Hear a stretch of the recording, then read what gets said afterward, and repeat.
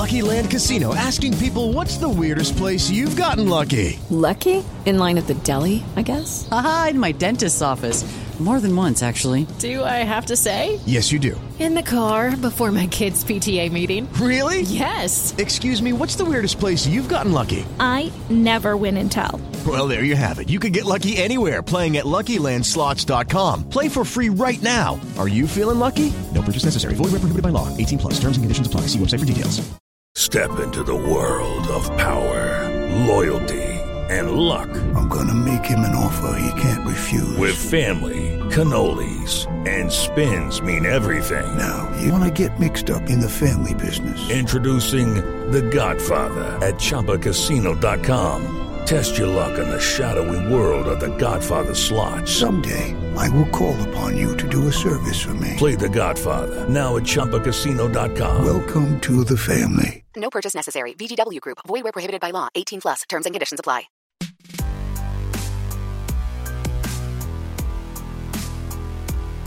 Hello, ladies and gentlemen. Welcome to the New Hollywood Podcast. I am Dino Ray Ramos, and I am sitting here with the one and only. The one and only. The one and only. That's nice. I love being the one and only. Amanda and Duca. I'm pretty sure you're probably the one and only Amanda and Duca. Definitely not the one and only Amanda. I'm the one and only Dino Ray Ramos. But anyways, on this episode, we have the wonderful, talented Lena Waithe, co-creator of The Chi, star, Emmy-winning writer of Master of None. What is else? it? Record break? Oh, was it not record breaking? Oh, she was the first female of color. First Black female. to win an Emmy for comedy writing. Yeah. And then she also has the 20s, the pilot that TBS just picked up. And she's going to be in Ready Player One. Yeah. She's like in everything. And she was in movie. We talk about all of that. Yeah. We talk about The Chi and her experiences as a queer woman of color. And she talks about the word queer and how it's kind of been reclaimed because it used to have a horrible stigma, but now it's kind of reclaimed and it's okay to use in the right context. Exactly. So without further ado, here is Lena Waithe.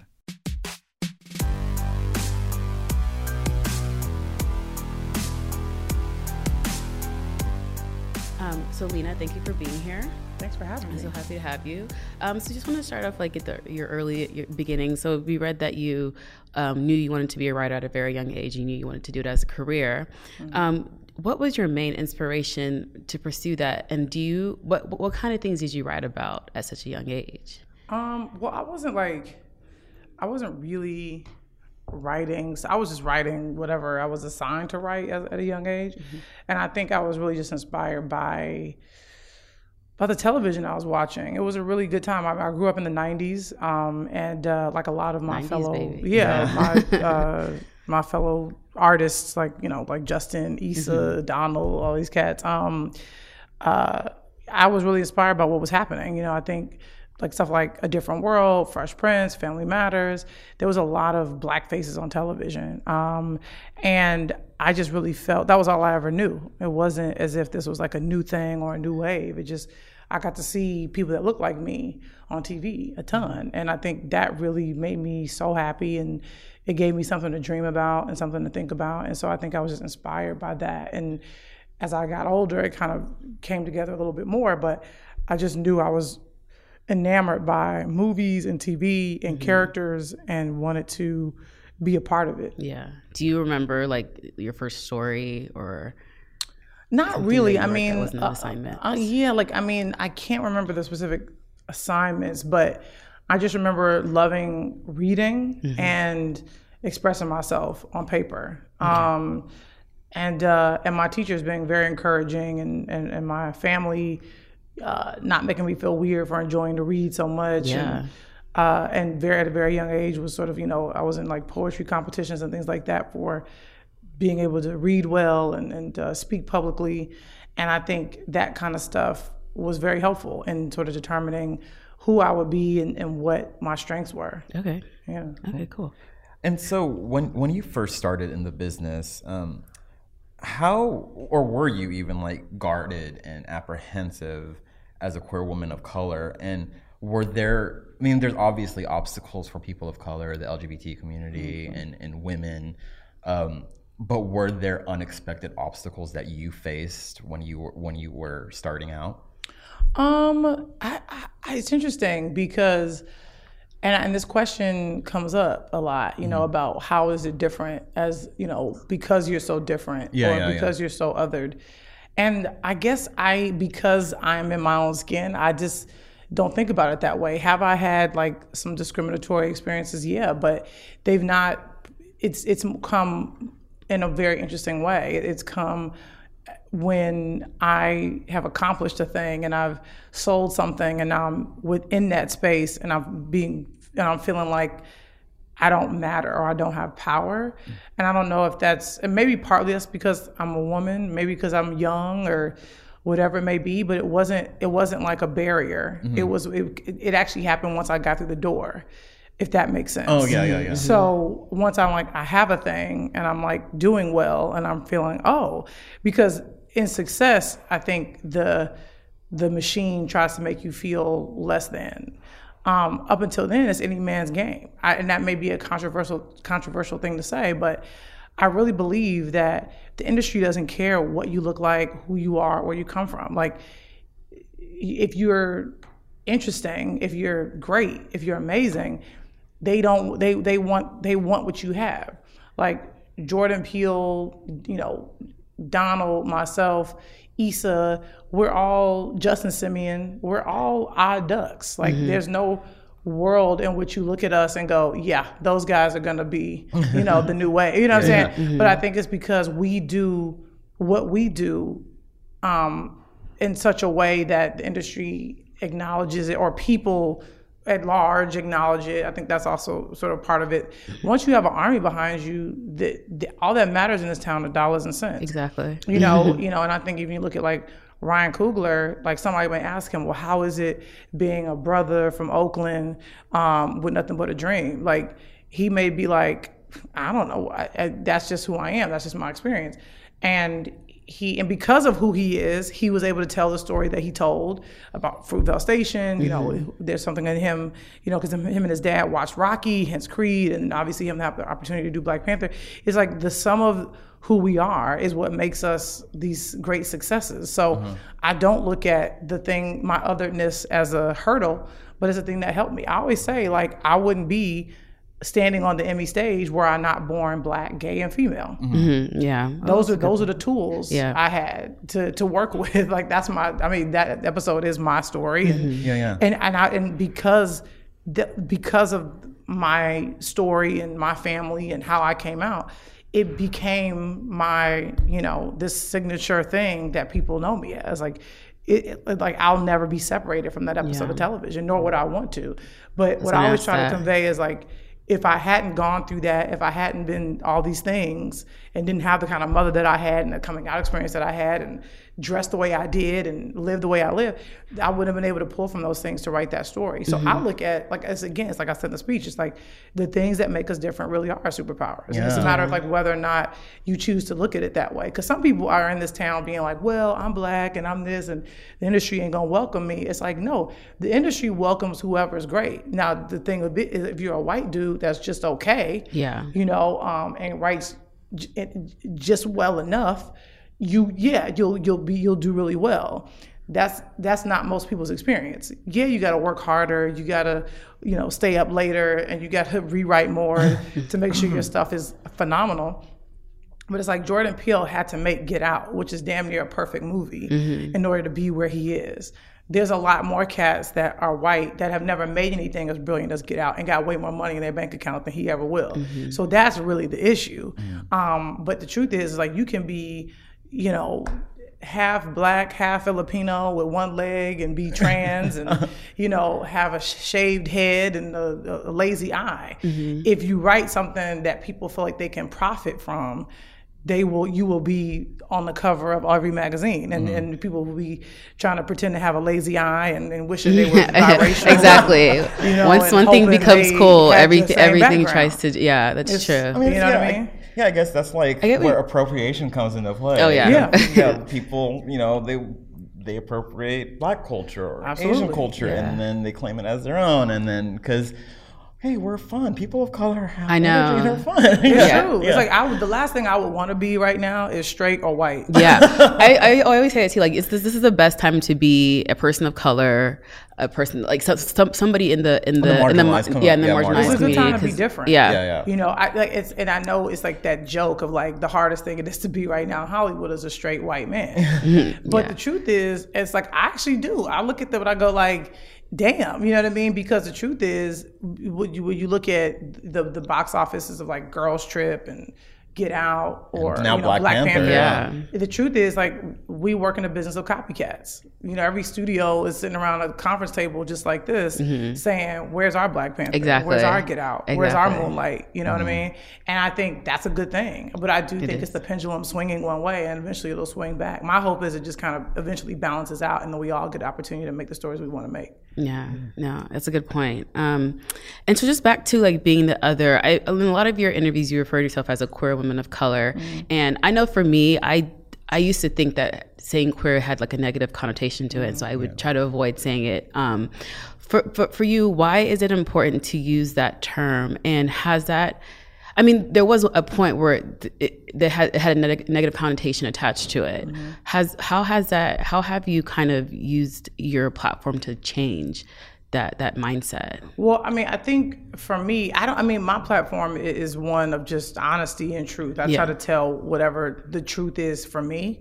But the reason why I use that word queer is because the LGBTQIA community is made up of just that, very many different sections and different groups of people. And so what I don't like to do is ever separate myself from, say, the trans community, gay men, people who are asexual, people who are intersex. Like, to me, I feel like we're all a part of the same family. So when I call myself queer, it's me saying that we're all fighting the same fight versus saying I'm lesbian, which puts me into a group of women that says like, yeah, we're a part of a community, but this is our corner. And I think that I feel like there needs to be LGBTQIA unity where, you know, because I do still think there's a caste system, you know, and I think that for particularly if you're asexual, if you're intersex, if you're non-binary, that you are a little bit more, you're more marginalized. And because being, you know, to be a white gay man is like there's a level of privilege that goes with that. Being a lesbian white woman, there's a level of privilege that goes with that. Being a lesbian black woman is a different experience. Being a trans person of color is different. Being a non-binary person of color is different. So I just feel like ultimately there's so many different sections and groups. And that's cool, and everybody can identify as they choose. But for me, I like to think of us as one big community, and I don't want to separate myself from any group. And so that's why I use queer, just because it's a really nice word that I think we've reclaimed, and also it's a really nice umbrella that we all can stand under. Yeah, that's a good answer. I know, reclaiming. Yeah, I like that. I love. Sorry, I just love that phrase. Yeah, reclaiming time.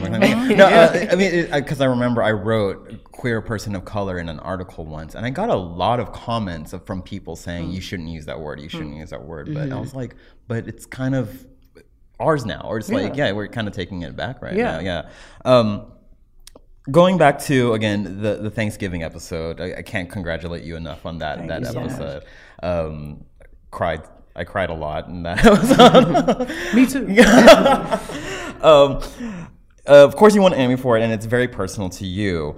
And you touched on this, but how is it like to even see your story on such a big platform and people coming up to you like myself, or like not even like just queer people, but like just people just coming up to you and saying, oh my God, I connected that story, whether you're straight or gay. But how was it like just telling your story, and what was that process like?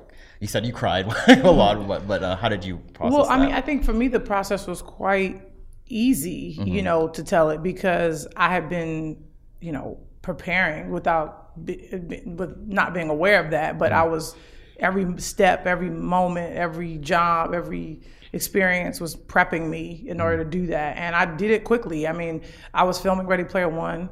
at the time. Aziz came out to London. I had like 3 days off and to work on it. So, and Aziz and I had been working on the outline, like kicking that back and forth via email. And when he came out there, like we knocked it out in like 3 days. And so it actually was quite painless because I've been so far removed from it, and I was able to, there's no story I know better than that one. Ma, I'm gay.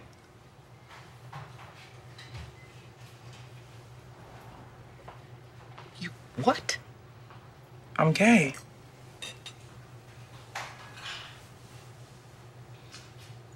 I've always been gay. But I'm still the same person. I'm still your daughter. Nothing's changed.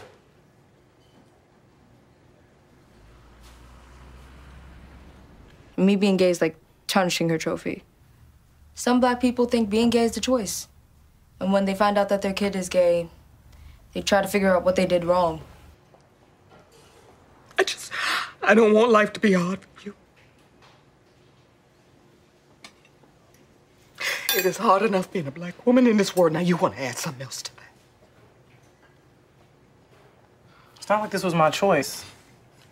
But also, too, I never had any intentions on telling it. Like I didn't, because I read you weren't intending to act at the beginning, right? Like you. No, okay. The acting thing was something that came organically, mostly due to really amazing and awesome casting directors, a la Allison Jones, Ellen Lewis, Leslie Fieldman, people that really saw something in me and said you should be in front of the camera.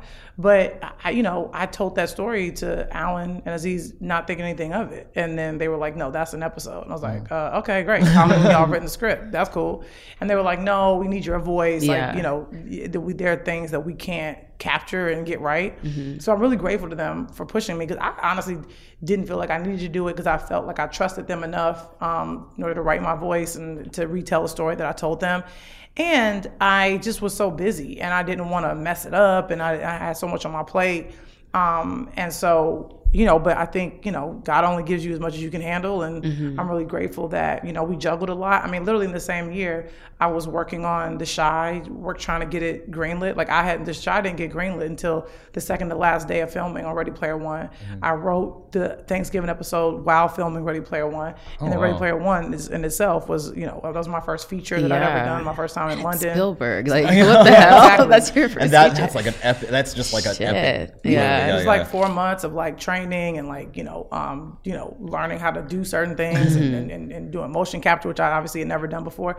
So I think for me, that year was just like really empowering. It was like, oh, there's nothing I can't get done, nothing I can't do. What year was, when was that? Like 2015? Had to have been, yeah. Yep. Oh, that was a busy year for you, and it's paying off. Right. Yeah. So going back to The Chi,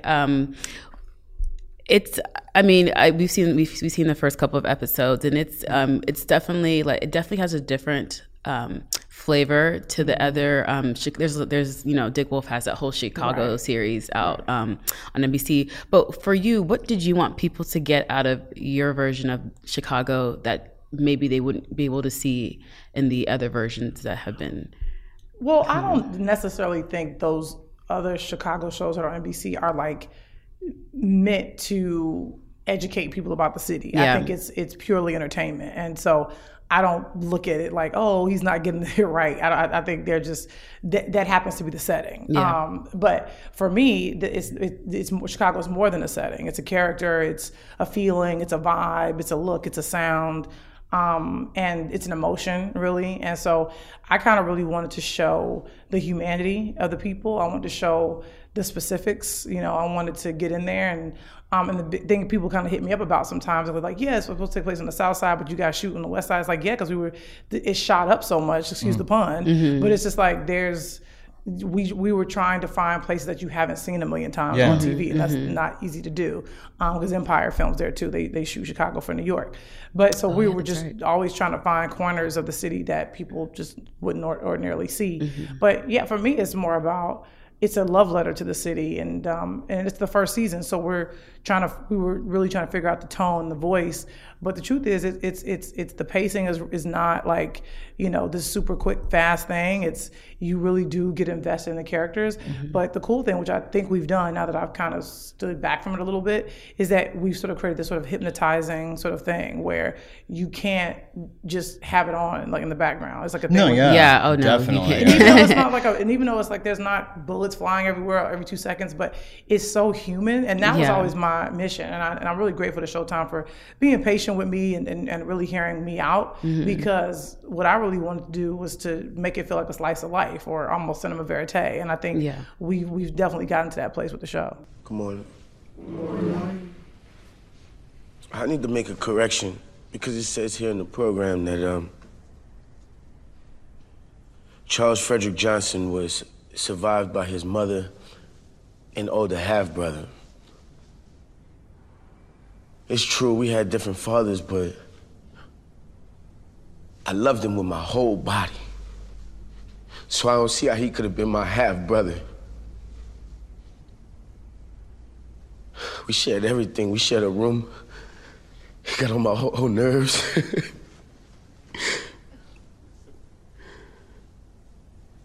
And I loved him.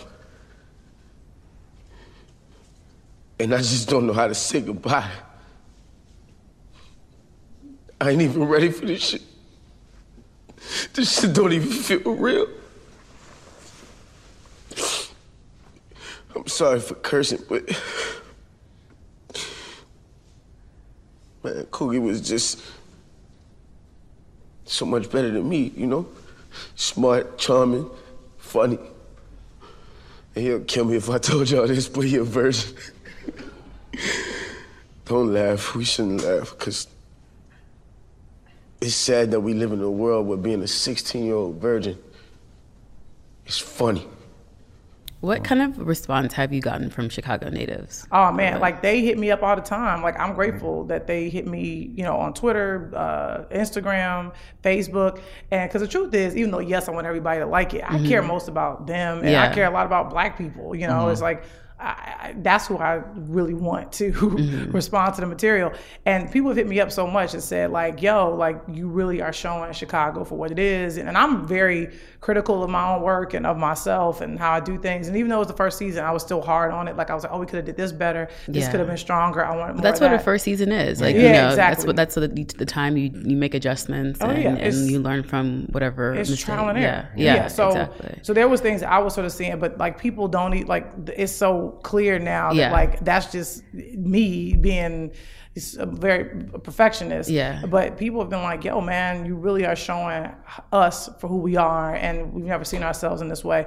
And they'll hit me, they'll be like, yo, like that's on the South Side, or like, can we see more of this character? Cool. But I'll be like, cool. I'm like, I got you. And that's why I really do want to hear from them. And that's really a part of, I hope my brand is that I'm very communicative. I'm very, you know, responsive to people, because I don't ever want to be someone that's standing under a tent and you can't, you know, you can't have access to me, because the minute that happens, the work suffers. So I got to be careful. I got to obviously set boundaries. Yeah, exactly. But for me, I want to always have a conversation with those that consume my work, because if I don't, then it's just me sitting there, you know, making stuff for myself, and I don't ever want to be that kind of artist, because I will look up to artists that would be of the community, and then I see their work when they are no longer a part of the community, and I feel the difference. And so for me, it's about how can I constantly be in the community. And I know that's always a little difficult sometimes, because people, that is just the way society works. They kind of feel like, well, no, like you're on TV or you have a TV show,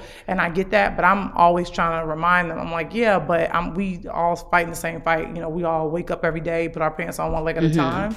So it's just, but that's just a constant thing I'm always reminding folks of. Yeah.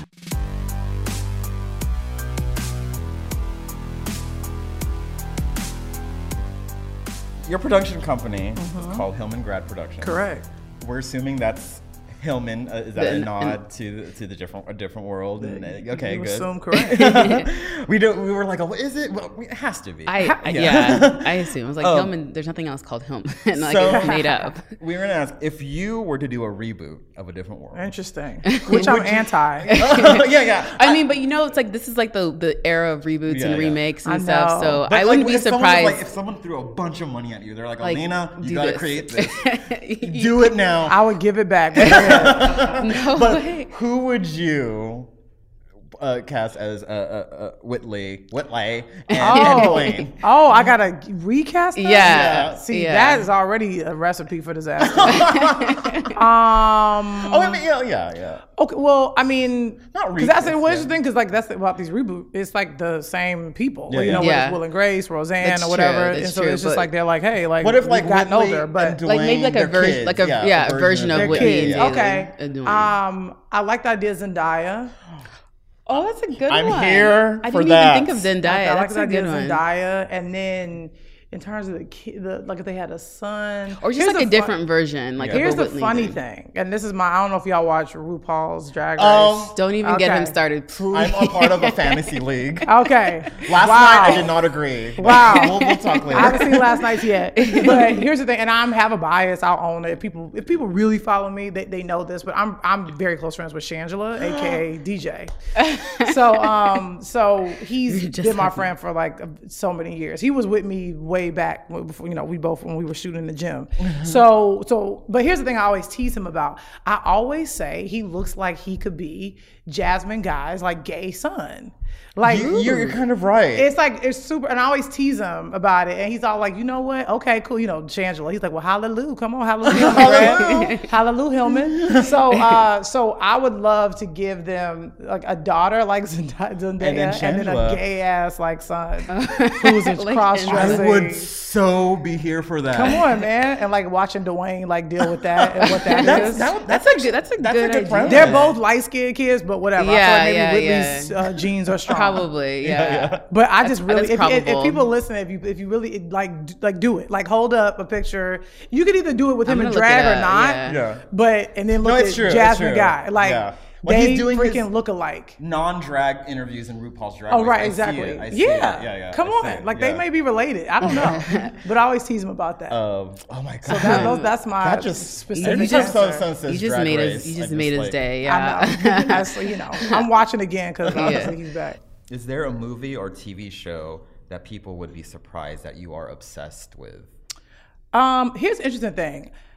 I don't think people should be surprised. I just like good shit. Mm-hmm. But they might be surprised that I'm obsessed with better things. So people might be surprised by that. But if you know me, then you aren't. Because you're just like, it's a gut-wrenching, human, funny, just surprising show. Put that on my list. It should be. Like every chance I get. She's so talented. She's phenomenal, and she's like my homie now too. She interviewed me for Interview Magazine, and then and obviously like we bonded while having that conversation.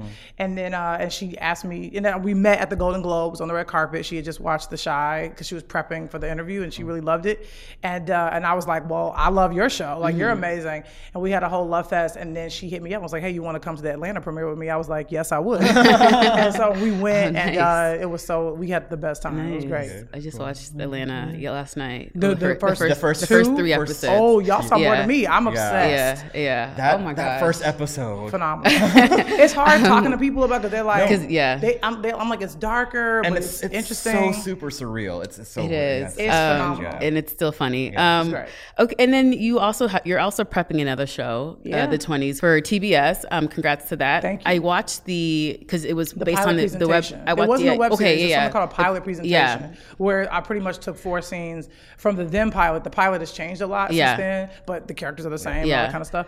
But Justin Simeon, because we had such great success with our concept trailer for Dear White People, that he was like, you should do like a pilot presentation for 20s, and obviously he directed it, and we got it up, and it just really sort of took on a life of its own. I think that's where we really really found, oh, we got something here. And we've been, jumping around from BET. We were at Hulu for a bit, and now we found our third time's a charm. And TBS really gets it, and they really appreciate my voice. And so, hopefully we get Justin to come and direct the pilot. I want Carmen Cuba, who cast The Chi, to cast Carmen, this. She does a lot of Netflix shows, right? She does. Yeah, she won an Emmy for casting Stranger Things. She did. And she also cast a really great show called The Nick. That was a little short-lived on Stars. But she not Stars, I think it was Cinemax, sorry. But she's phenomenal. And so that's the thing. I'm sort of like building my team and my crew. And I really want to knock that one out of the park when we get a series order. Yeah. Well, I mean, I wanted to ask you, so in the pilot presentation, Hattie, who's the main character, is doing her spiel on her YouTube channel. And she says, when it comes to The Wiz and The Wizard of Oz, I prefer the white one. And I thought that was really funny. Thank you. Anyways, I wanted to ask you, when it comes to I think that joke is no longer the pilot, but hopefully we'll figure out how to work it in. I mean, and also the kids in The Chi are doing The Wiz. Yeah. So when it comes to The Wiz or The Wizard of Oz, which one do you prefer? Oh, I definitely prefer The Wizard of Oz.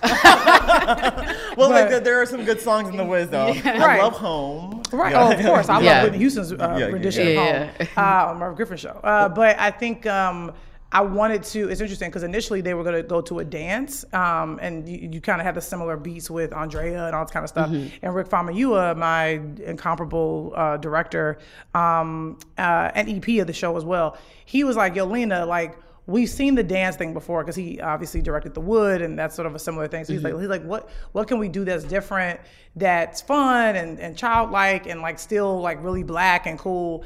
And I was like, oh, well, maybe we could do a school play, because he was also asking me. He's like, well, what's some things you did? And I was like, well, my mom did put me in like a little summer camp that was like for artsy kids, and like so I did like plays and stuff. He's like, that's dope. And then we were like, what could the play be? And I was like, well, you don't get no more blacker than The Wiz. And so Rick and I really kind of just sort of like went back and forth on that, and then I went just back in and played with it. And I think it really is one of those things that it's such a great note from him, and obviously we carried that out throughout the whole season, and we'll kind of see some stuff at the finale. So our final question, we ask this to all our guests. Is there an underrepresented person in the industry, whether it be an actor, producer, storyteller, creator, not in the mainstream, who you think we need to look out for, people need to look out for, and deserves more recognition? Well, it's interesting. I'm working with that person now. I'm trying to make a TV show for her. Kim Whitley, who plays my aunt on in the Thanksgiving episode. And she's had some bit parts here and there, and she obviously has an infamous episode of Curb Your Enthusiasm. She was in Next Friday. She's just dope, and I kind of put Alan Yang on her I think she's gonna pop up in his new Amazon show, but she's just phenomenal, and she's a real talent, and I don't think the industry really knew what to do with her. And I'm also a person that believes, like, just because she's like, I don't think the new wave has to necessarily be this like 20-something or preteen, person. And so I feel like she's been in the game for a long time.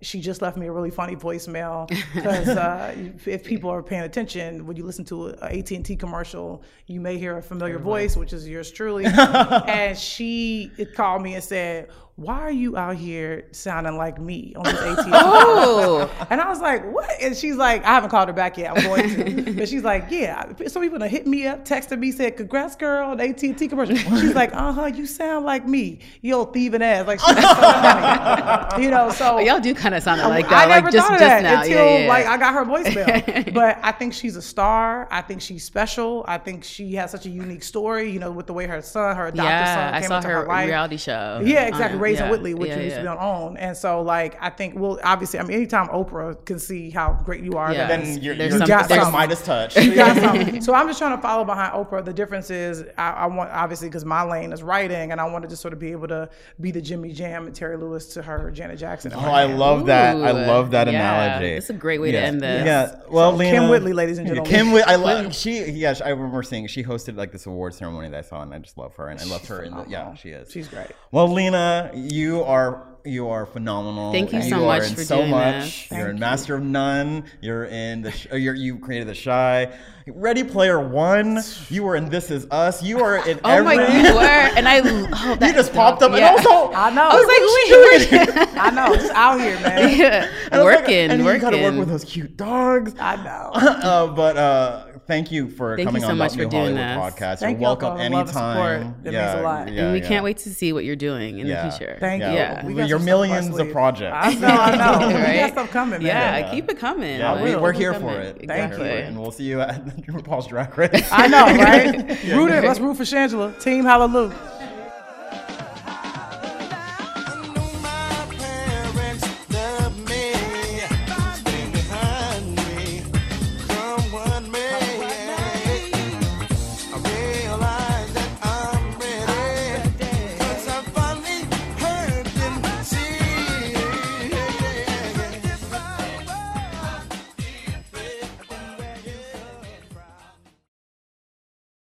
Judy was boring. Hello. Then Judy discovered ChumbaCasino.com. It's my little escape. Now Judy's the life of the party. Oh, baby, mama's bringing home the bacon. Whoa, take it easy, Judy. The Chumba life is for everybody. So go to ChumbaCasino.com and play over 100 casino-style games. Join today and play for free for your chance to redeem some serious prizes.